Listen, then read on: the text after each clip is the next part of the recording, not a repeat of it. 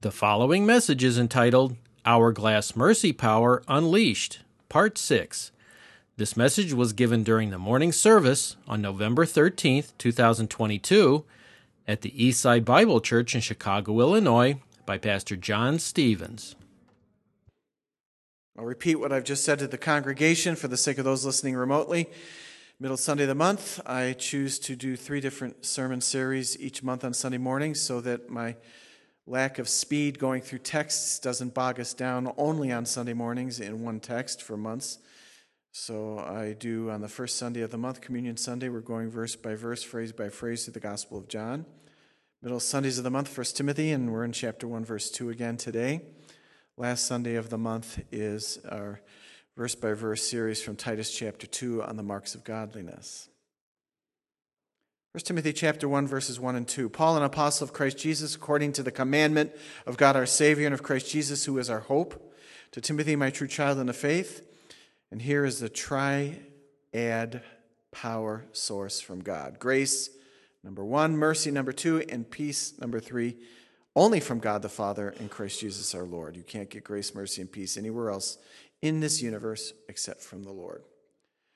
In your note sheet, and for those that are listening, we're looking at the first priority of the kind of local church God wants. 1st, 2nd Timothy, and Titus are the 3 epistles that teach us, 3 of the New Testament epistles focusing on what a local church is to do, how a congregation that meets locally of true born-again Christians is to be.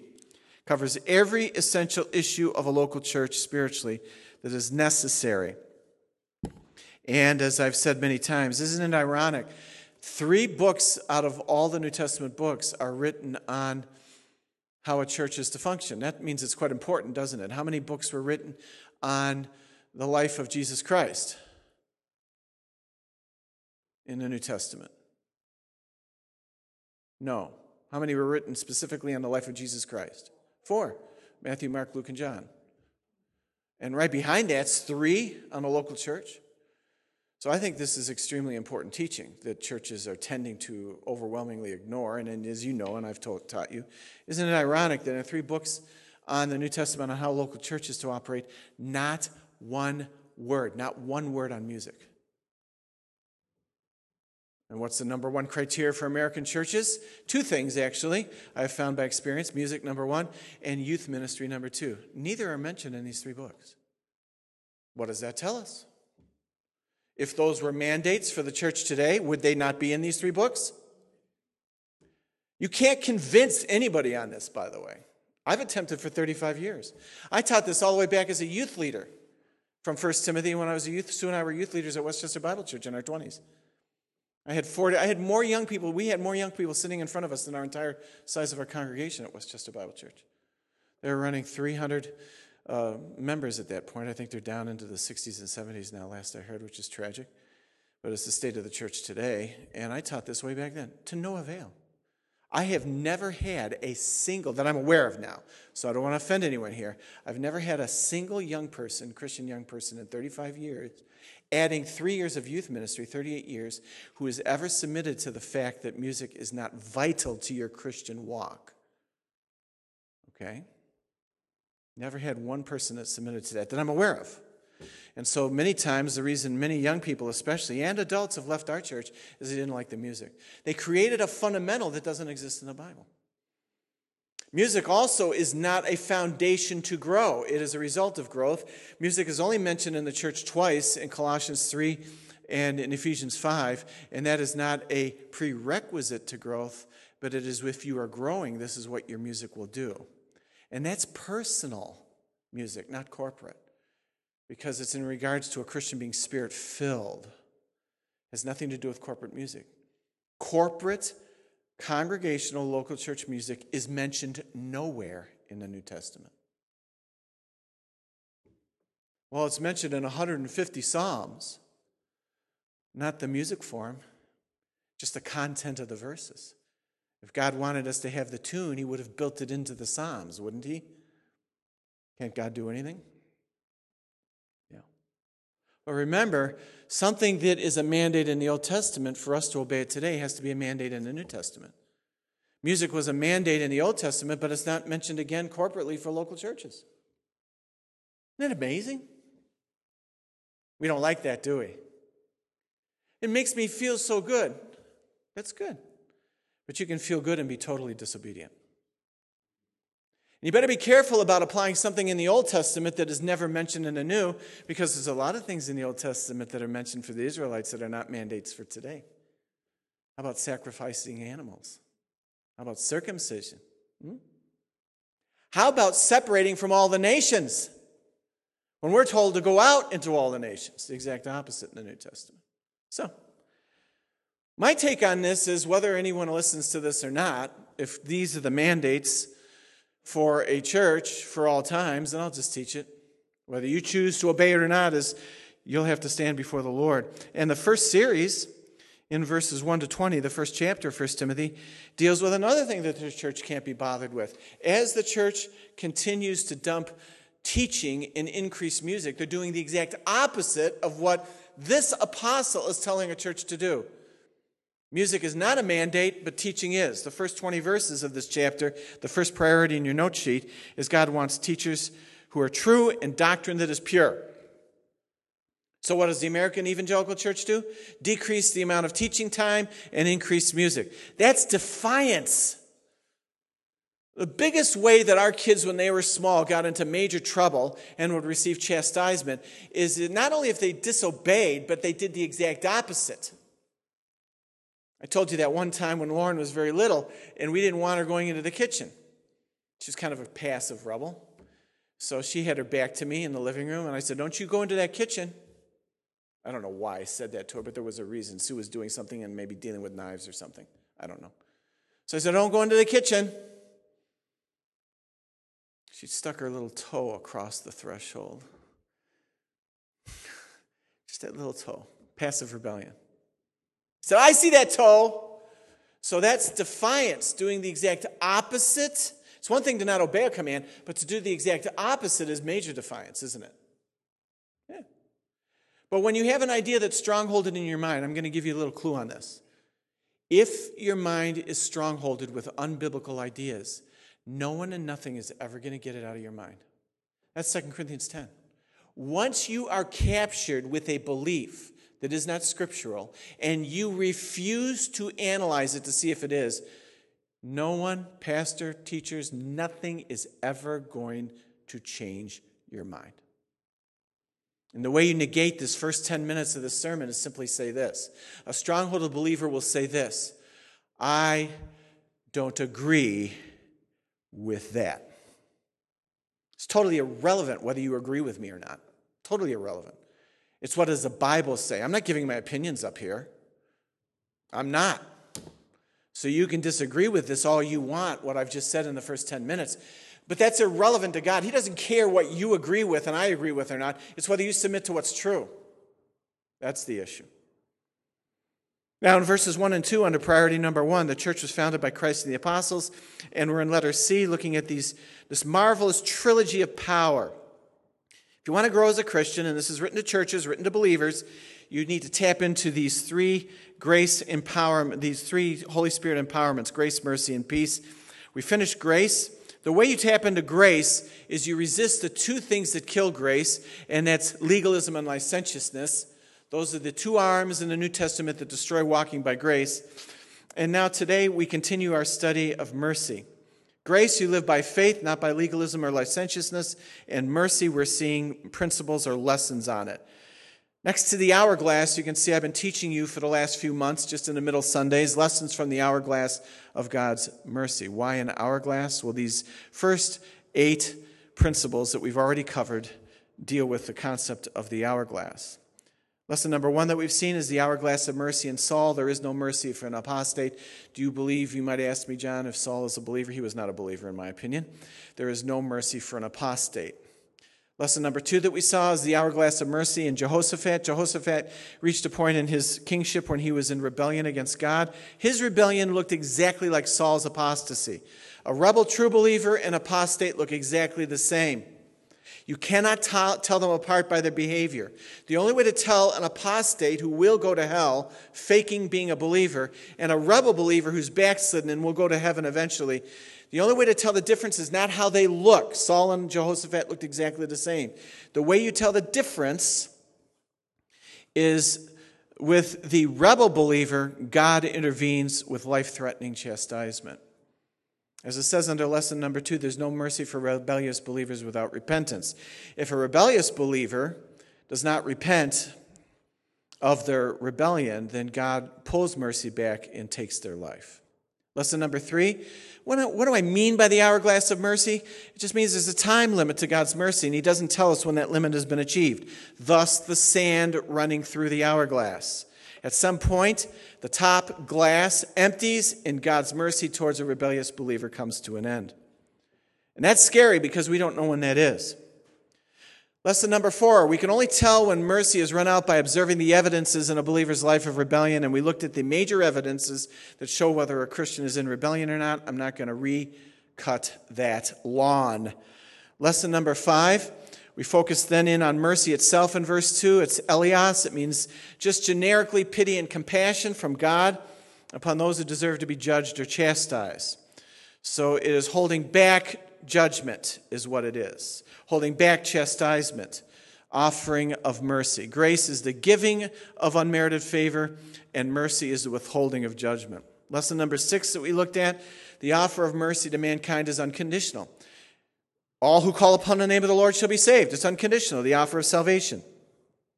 Lesson number 7, the reception of mercy by an unbeliever or a believer is conditional. For the unbeliever, they must ask Christ to be Lord and Savior as they repent. That's the conditions. And for a believer to receive mercy, as we saw, they have to walk in obedience to the Word. Lesson number 8, mercy is sympathy for our sin plight, but as mercy is not the divine excusing of one's sins, this is another notoriously strongholded and rebellious position of the church today among probably 99% of all believers. They think mercy means don't confront sin. God's mercy towards me means he's not upset over my sin. I don't have to repent of it. I'm saved. I'm going to heaven. Nothing could be further from the truth. God is holy. His mercy does not mean that he excuses sin. And we looked at that issue extensively. I won't recut that lawn either. Lesson number 9 is new material for today. Let's fill in the blanks.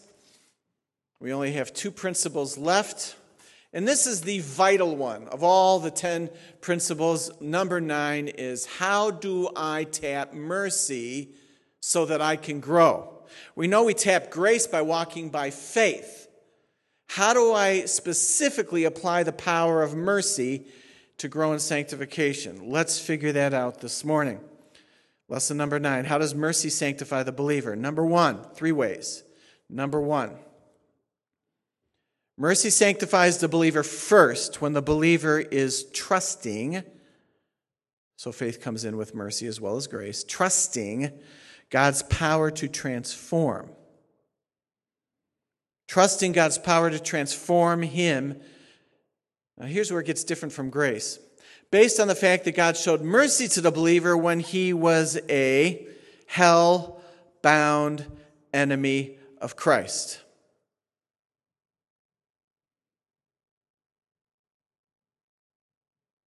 Mercy sanctifies the believer first when the believer is trusting God and his power to transform him based on the fact that God showed mercy to the believer when he was a hell-bound enemy of Christ.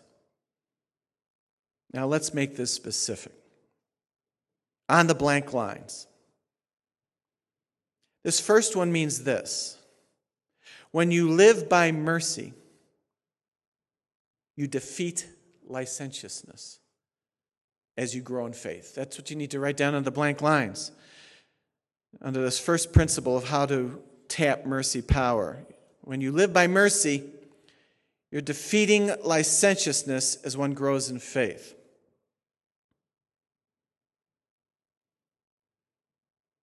In this first way to tap mercy power, you live by mercy, and it defeats licentiousness as you grow in faith. The basic idea of this is very simple. I can't believe that you saved me. I can't believe that you spared me from hell. If you did that when I was lost, why would you abandon me now? That's number one. I'm amazed that I'm not going to hell. Now, every Christian will line up and say, Amen. Amen. Spared me from hell. Nah.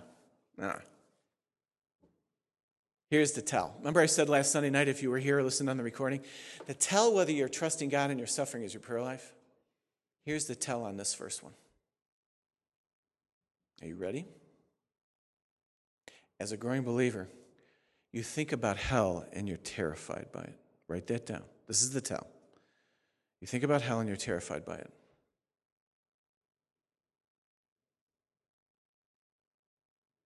I have found that as I've grown in the Lord, I've become more terrified of hell.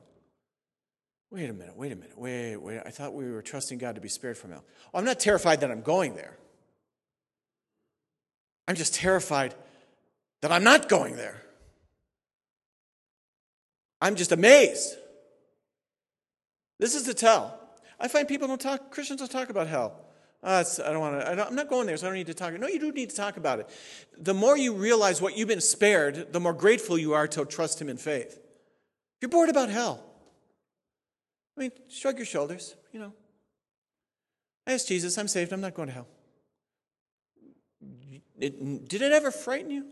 Does it frighten you now when you realize where the lost are going? Does it frighten you now when you think about you could very well have gone there? Hell is horrible. And I don't know how best to describe it other than all alone, always falling, bottomless pit, complete darkness, and sheer agonizing pain. Those four things. All alone, always falling, complete darkness, and agonizing pain. Forever. There's no repentance in hell. There's no regret in hell. Sue and I were talking about this. The reason why you can't repent in hell is the Holy Spirit's not there. You can't repent without the Holy Spirit. It's a gift of the Holy Spirit, 2 Timothy 2. There's no conversions in hell. When the whole group of hell is brought up before the judgment seat of God at the end of the millennium, you have rapture, tribulation, second coming, millennium, and then the great white throne judgment, when all the sea of unsaved humanity has been brought before the throne of God. The only time they're relieved of the pains and agonies of hell. Can you imagine in all darkness, falling, totally alone, and burning with fire, and you're instantly relieved of that as you're brought before the golden white throne of heaven? Wouldn't you think that would create a tremendous repentance experience? Every last unbeliever in hell right now, and who's going to be in there, when brought before the throne of God, will have no defense, because in Revelation it says that He will take each unbeliever and say, defend that you're saved based by your transformation, not by your profession, transformation. It's right there in Revelation 20. Every unbeliever will be required to defend that they shouldn't be in hell based on their transformation. They weren't transformed. They never received Jesus Christ. They experienced and rejected no mercy. They experienced mercy and rejected it. There will be no regret. You won't see a single unbelieving hell person in heaven before the throne of God for the final judgment. You won't see any dropping to their knees, pouring out their heart, please, I want you now, I repent. No. Now's the time of salvation. There's no conversions going on in heaven. There won't be any regret. They'll be cursing God before the throne. They'll be telling Him He made a mistake. How dare you throw me in there? No mercy. It scares the living daylights out of me, because that's what I deserve. I find there's two eternities that very few Christians ever talk about. One is heaven, and one is hell. Have you, as a believer growing, had some sleepless nights? Have you been shocked over the fact of what hell is? And then when you're not living for the Lord, you lose assurance of salvation. That's guaranteed. You will lose assurance if you're a true believer. You'll start doubting your salvation. In Hebrews chapter 10, it's called holy terror rolls into your heart and mind. So you're not living for the Lord based on biblical criteria. You start to become terrorized that you're going to hell when you're not. And all the aspects of hell flood into you, and you say, I'm going to be falling forever. I'm going to be burning forever. I'm going to be all alone, no one to talk to, in complete darkness, never see anything for all of eternity. And that just wastes the rebellious believer. That's in Hebrews 10. All the people we've church disciplined, all the rebels who claim to be saved that have come through this church and have rebelled against the holy virtues of God and His Word, I can't think of a single one ever expressing terror because they're in rebellion and God robbed their assurance. You know what we've experienced as elders? The same thing that the throne of God, the great white throne judgment, will experience from unbelievers. Same thing that they will do when they know in the tribulation that God is causing all the horrible global and universal physical calamities in the tribulation. They will shake their fist at God and curse Him in the tribulation. They will do it at the white throne judgment. And rebellious believers who've been brought under the church discipline in this church have, almost to the man and woman, cursed with rage what we did to them. No fear of God. No fear of hell. Now you look what you wrote down. Living by mercy defeats licentiousness. Because licentiousness, that's I'm free to sin. That's what licentiousness is. I'm free to sin. Praise Jesus. I can sin all I want. I'm going to heaven. That's what licentiousness is. And when you think about God's mercy and what you've been spared, and how when you start to backslide, you think you're not spared hell, and you become terrorized that maybe you're a false believer, it does a marvelous work on how we play with sin. Because the only way you can trust God that you're going to heaven is glory and His mercy sparing you from hell. And you hate it so much when you lose your assurance that you repent like crazy of your licentiousness, and it motivates you to walk in purity. Christians play with sin. Doesn't seem to bother them at all. So that's number one.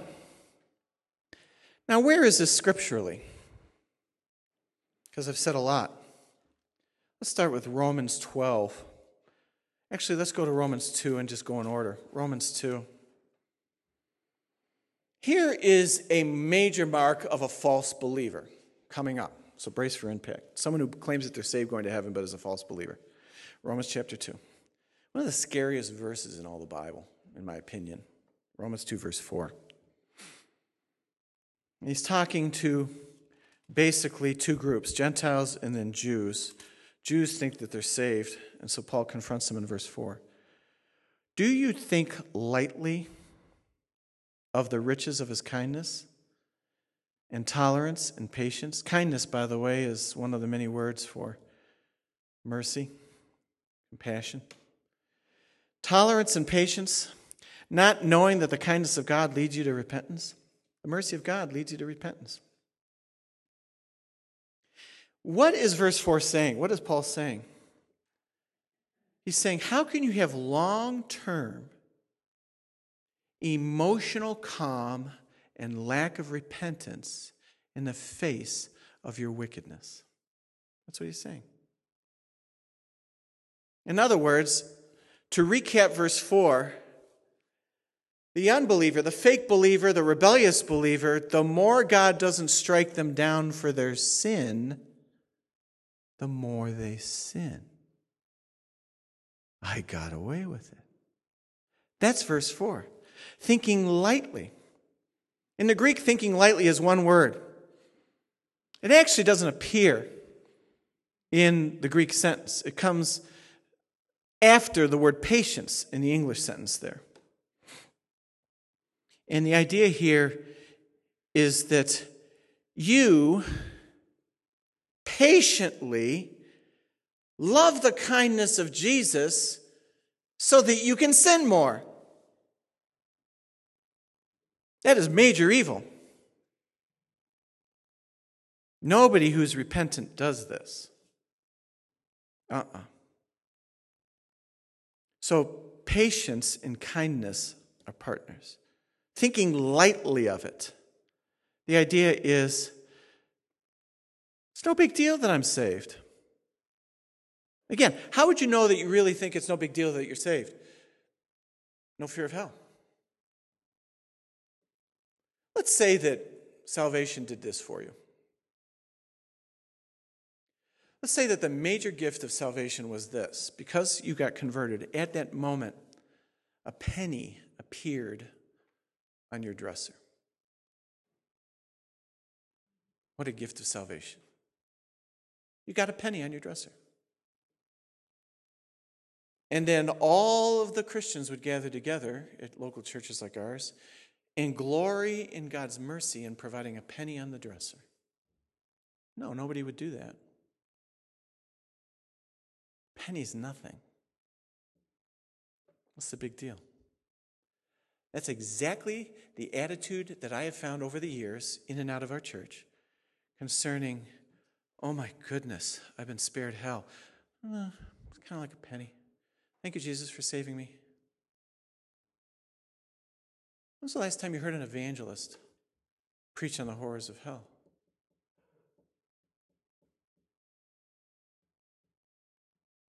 It's no big deal. It's a penny. There are times when you and I should lose sleep over the horrors of hell. And especially if you're not living for the Lord, you become terrorized that maybe you're not saved. You can't lose your salvation. You start to wonder if you ever had it to begin with. Hell doesn't shake people up in the church. That's why they're so licentious. So you see how this works. If you take lightly God's riches of mercy and patience, and you know that the kindness of God in verse 4 leads you to repentance, what does that make you? Verse 5 tells you what it is. If you take lightly his patience, his mercy, you take lightly the issue of hell. I know about hell. Hell's forever. That's terrible. Yeah. What's for lunch today again? That's all past history, John. I was spared hell, so I don't have to worry about that anymore. Really? Well, this is the deal in verse 5. The person who takes lightly his mercy from hell, basically kindness and patience refers to mercy from hell. That professed believer is two things in verse 5. Stubborn. That's what I talked about earlier in regards to music. Strong-holded, hardened, absolutely nothing's going to convince me of what's being said from this pulpit. And unrepentant in the heart, that's the mind. And what happens to such a person? Storing up wrath for yourself in the day of wrath. What is wrath? It is holy judgment that sends a person to hell. That's not chastisement in verse 5. Wrath is never a word used for true believers. It's used for professed believers who are fakes, and it's used for unbelievers. Wrath is the unleashing of infinite power against a human being. You would think, infinite power against a puny little human being would mean puff of smoke, annihilated, right? No. Infinite power means he grabs the human, puts them in hell, and his infinite power keeps that person in hell infinitely. Forever. There is no time in hell. Billions of people right now as we stand here are screaming in agony in hell. Not one of them regrets rejecting Christ. The revelation of the righteous judgment. Verse 6, again, what I mentioned in Revelation 20 is mentioned in verse 6. Who rendered each person according to his deeds. I thought we were saved by faith. We are, but we're judged by works. Saved by faith, judged by works. It's all through the New Testament. It's right in verse 6. So if you were to make the eternally fatal decision, which I hear ad infinitum, how do you know you're saved? I have made a profession. That's not what I asked. A profession of salvation is how you get saved. How do you know that you're saved? Verse 6. By my deeds. You have to analyze your life to see if you show the deeds, the evidences, the works of true salvation. That's how he judges us in verse 6, right? The fatal flaw of all unbelievers, especially apostates, is they are convinced that they're saved based on profession. But professions can be false. Say, what deeds? Well, look at verse 7. True believers, by perseverance in doing good, seek for glory and honor and immortality and eternal life. So we persevere. Perseverance, James chapter 1, is one of the major evidences. See Christians quitting all the time. They quit their faith, they quit their Bible time, they quit their witnessing, they quit coming to church. This is endemic to the church. Perseverance is the opposite of that. It's endurance and seeking to do good for the glory of God. See, this is the evidence that one has eternal life. And doing good is defined in the New Testament, not as church attendance, by the way. There's a host of things we've already looked at that are evidences of true salvation. But look at the fake in verse 8. But to those who are selfishly ambitious and do not obey the truth. Ignorance of the truth. You can't obey the Bible if you're ignorant of it. So the church is filled with Bible-ignorant individuals. Selfish, ambitious, obey unrighteousness. They are the ones that are going to hell in verse 8. Notice, both groups, he's talking to professed Jewish believers. True believers, verse 7. False believers who claim to be believers, verse 8. Judaizers especially. Look at verse 9. There will be tribulation and distress for every mind, every soul of man who does evil. Does evil means continuously without any repentance. Repentance is the defining mark back in verse 4. Of the Jew first, because they got the truth first, and also of every Gentile. And glory and honor and peace to everyone who does good. Notice again, the way that a person is analyzed by the throne of God as to whether they're a true believer is the evidence of transformation. Your sitting here today is irrelevant to any evidence or assurance that you're a true believer. Verse 10, it says, who does good. And God doesn't play favorites in verse 11. God does not play favorites. This is amazing that he would spare me this wrath that I deserve so much. Hell frightens the daylights out of me.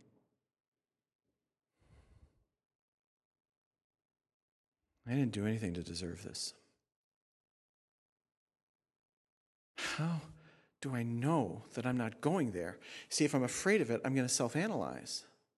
How do I know that I'm not a false convert? Apostates can't be bothered. They won't be bothered in hell. They aren't bothered in hell. They won't be bothered or convicted before the throne of God. So any apostate ever who listens to a sermon like this, it will never strike home. Never. Your mercy has spared me that. And I didn't deserve to be spared that. Why am I continuing to be licentious and play with my sins when it robs me of assurance and terrorizes my soul that I'm going to hell? I am sick of losing assurance. Most professed believers have never experienced a loss of assurance of salvation because most believers aren't saved. We're in a war with the flesh. How could you never have lost assurance of salvation in your converted life? How's that possible? That's basically saying you've never been defeated by sin. Can you name any believer in the Bible who is never struggling with sin or defeated by it? Well, Paul. No, Romans 7, the very thing I don't want to do, I do. Paul was defeated. He struggled with great depression. That's a defeat.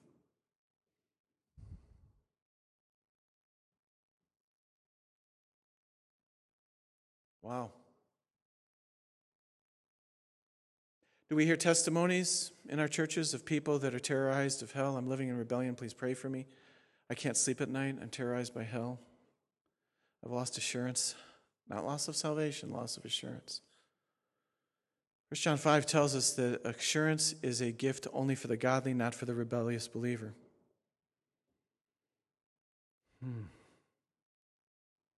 So when you're horrified by hell, you cherish mercy spared from that. When you cherish mercy, you never want to have fear of hell again because of rebellion. So I repent because I don't want to be terrorized by hell, and I'm so grateful for mercy. This is growing under the power of mercy. You understand? Is this simple? Are you confused? This is a tell. When was the last time you were terrorized by hell? Well, when you were living in sin as a believer, you would have been terrorized by hell. Playing with sin. Look at Romans 12.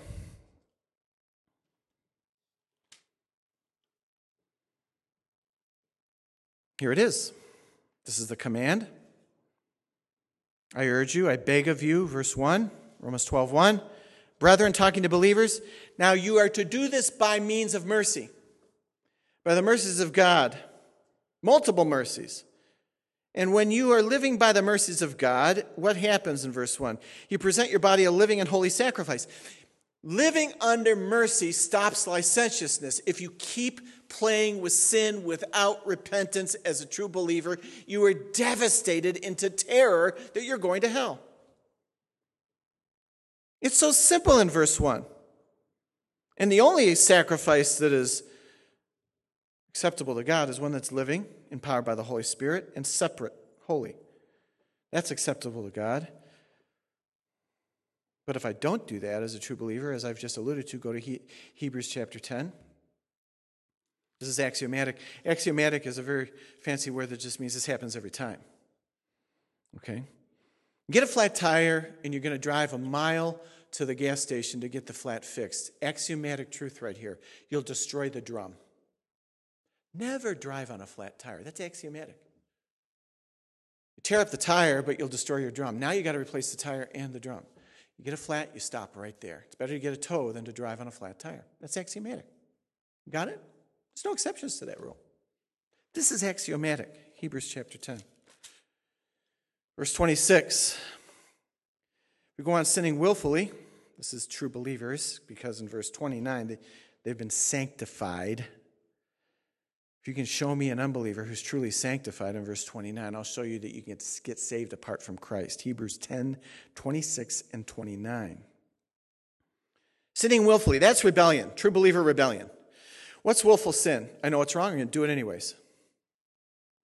Nobody's going to tell me what to do. I don't agree with that. Okay, fine. Rebellion, what happens to you? Verse 27. What do you get?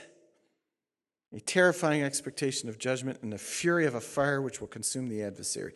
First thing that happens is you now believe you're under judgment as a rebellious believer. You become terrorized. It's holy terror. The Spirit of God pulls back assurance, and you're flooded as a true believer through the Spirit of God residing within you.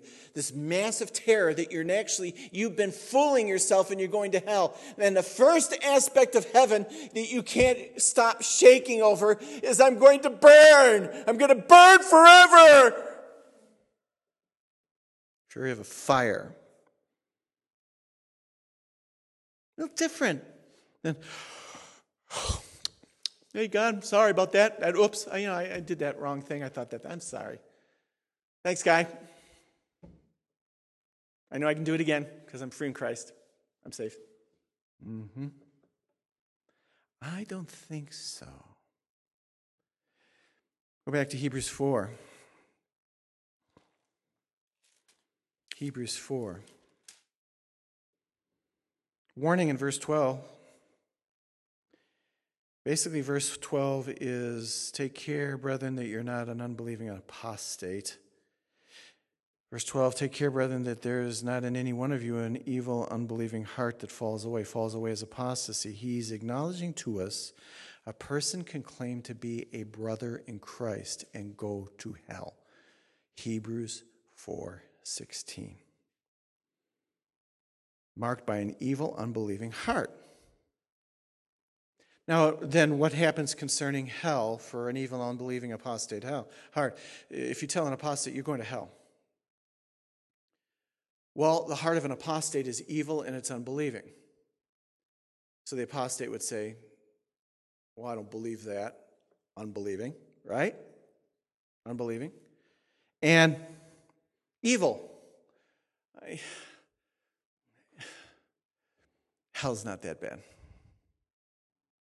See? You're going to hell. I don't believe that. Hell's not that bad. You really believe hell's not that bad? Yeah, I believe hell's not that bad because, I live under grace and I don't lose any sleep over hell. Jesus saves. I'm saved. We're all saved. No problem. Wow, that's really scary. That's actually chapter 3, verse 12, in case you were wondering where I was at. Sorry. Chapter 3, verse 12. I'm sorry. Time to stop. First degree Alzheimer's has kicked in. So that's chapter 3, verse 12. Got a big 4 on the page. What was I to do? I just thought it was chapter 4. Left is chapter 3, right is chapter 4. I'm sorry. Now go to chapter 4. Look at the last verse of verse 4. Talking to true believers, not the apostates of chapter 3, verse 12, but chapter 4, verse 16. Therefore, let us draw near, us, true believers, with assurance. You can only draw near to God with assurance if you're godly. To the throne of grace, that's prayer. That's last Sunday night. Your tell is your prayer life in every aspect. Corporately, privately. What you're doing with prayer is the telling whether you're a real believer or not. Drawing near with confidence to the throne of grace is praying with confidence. Assurance that I'm saved. And what happens to that believer? So that, result clause, chapter 4, verse 16, we may receive, this is a gift, mercy and find grace to help in time of need. I draw near in grace and mercy. I trust your power to transform me, your mercy to spare me. Grace is power to transform, mercy to spare. I'm spared hell. I draw with confidence and assurance, seeing the evidences of conversion in my life. Not based on the fool who judges themselves or others simply by profession. Go back to verse 14. It is not your confession that proves that you're saved. At the end of verse 14, it is your holding on to it. Let us hold fast our confession. To master the confession. To grip it. How do I grip my profession of faith? With good deeds. That is the buttress, the fortress that convinces me that I'm a true believer. What good deeds? Oh my goodness, how much have you received from this pulpit? The true evidences of conversion. Lesson number 7 was an entire series in your note sheet. The reception of mercy is conditional for the believer who's sanctified, and you need to know the biblical evidences of sanctification. That's how you hold fast with assurance. Saved by faith, assured by righteous transformation. And when you're assured of righteous transformation, you're overwhelmed with the horrors of hell that you've been spared. Every true believer does this.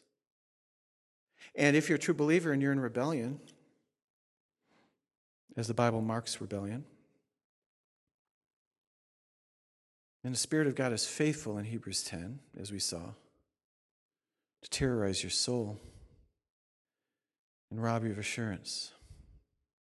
It's very simple. To have no assurance in the face of rebellion is an evidence of conversion. To have assurance in the face of rebellion means you're going to hell. Can't get any clearer than that. George Swinnock, Puritan, said this, and I close. Consider what a grievous sin it is to not serve God under the enjoyments of mercy. Major evidence of conversion is serving with one's gifts. Puritans know it. We know it today. So the megachurch church attendance thing is out the window. It's not an evidence of conversion. Consider what a grievous sin it is to not serve God under the enjoyments of mercy. So many men, the more merciful God is to them, the more sinful they are against him. You ever done that? I've done it. You got tears, you feel guilt, you ask God's forgiveness. Please, God, help me to do better. 5 minutes later, you have the same sinful thought. When that happens to me, I instantly drop in my level of assurance. And this statement comes to my mind. How can I do that again? Because that calls into question whether I was legitimately repenting. To repent of a sin and then do it right away means my repentance was bogus. But I had tears. The tears meant nothing. And then I crashed back into the horrors of hell. I said, oh God, please have mercy. Fire. Totally alone. Burning. Falling. Is that me? I repent.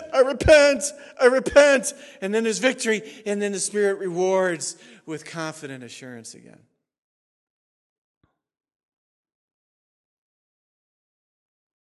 George Swinnock says it is sad to sin under afflictions, but the most evil of sins is to sin against mercy. Doing my sin, hell's no big deal. Doing my sin, hell's no big deal. And it's no big deal if it's just a penny to us. It doesn't terrorize us. He goes on, to abuse a friend upon whom you are dependent and from whom you receive your daily sustenance is far worse than abusing a stranger. You understand what he just said there? To abuse a friend is worse than abusing a stranger. Your Savior has saved us, and we abuse him daily with our sin. How could we ever have assurance under that scenario? When we don't repent, see no victory.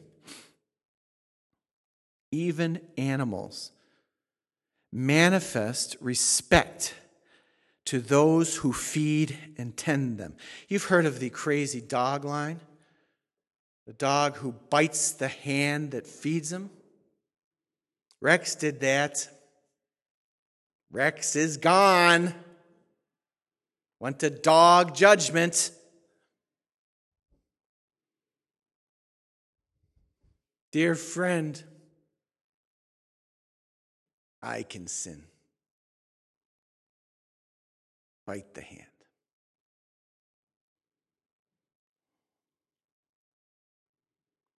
His last statement, George Swinnock, is this: no one sins so badly as those who sin against the riches of mercy.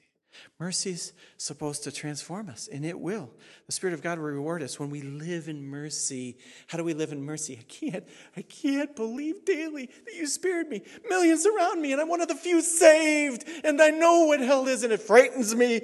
I thank you. I'm spared. I don't want to do this anymore. Empower me, because I want to live in confidence and assurance. I hate it when I'm terrorized. What a prayer that would be on Wednesday night, wouldn't it be? I lived in sin this week, and God terrorized my soul, and I want to publicly say on a Wednesday night, God has done so much for me. I've repented, and he's given me victory, and he restored my assurance because I'm so afraid of hell. The few that come on Wednesday nights, raise your hand if you're regularly here on Wednesday night. Regularly, not occasionally. Those with raised hands, you ever hear prayer like that? Yes or no? Dear Father in heaven, I will take my own medicine. Why do I keep sinning these sins over and over again? Why do I play with sin? What is the matter with me? How can I be so cold over the horrors of hell? Like Mary clinging to you, Lord Jesus, at the tomb, I cling to the robes of your mercy. I have nowhere else to go. Have mercy on me. I need the deeds of victory. I need the deeds of true repentance so I can live in the harmony of assurance, because hell is so close to me, spared me by the blood of Jesus Christ. And I could so easily be a false believer who ends up there, and it scares me so deeply.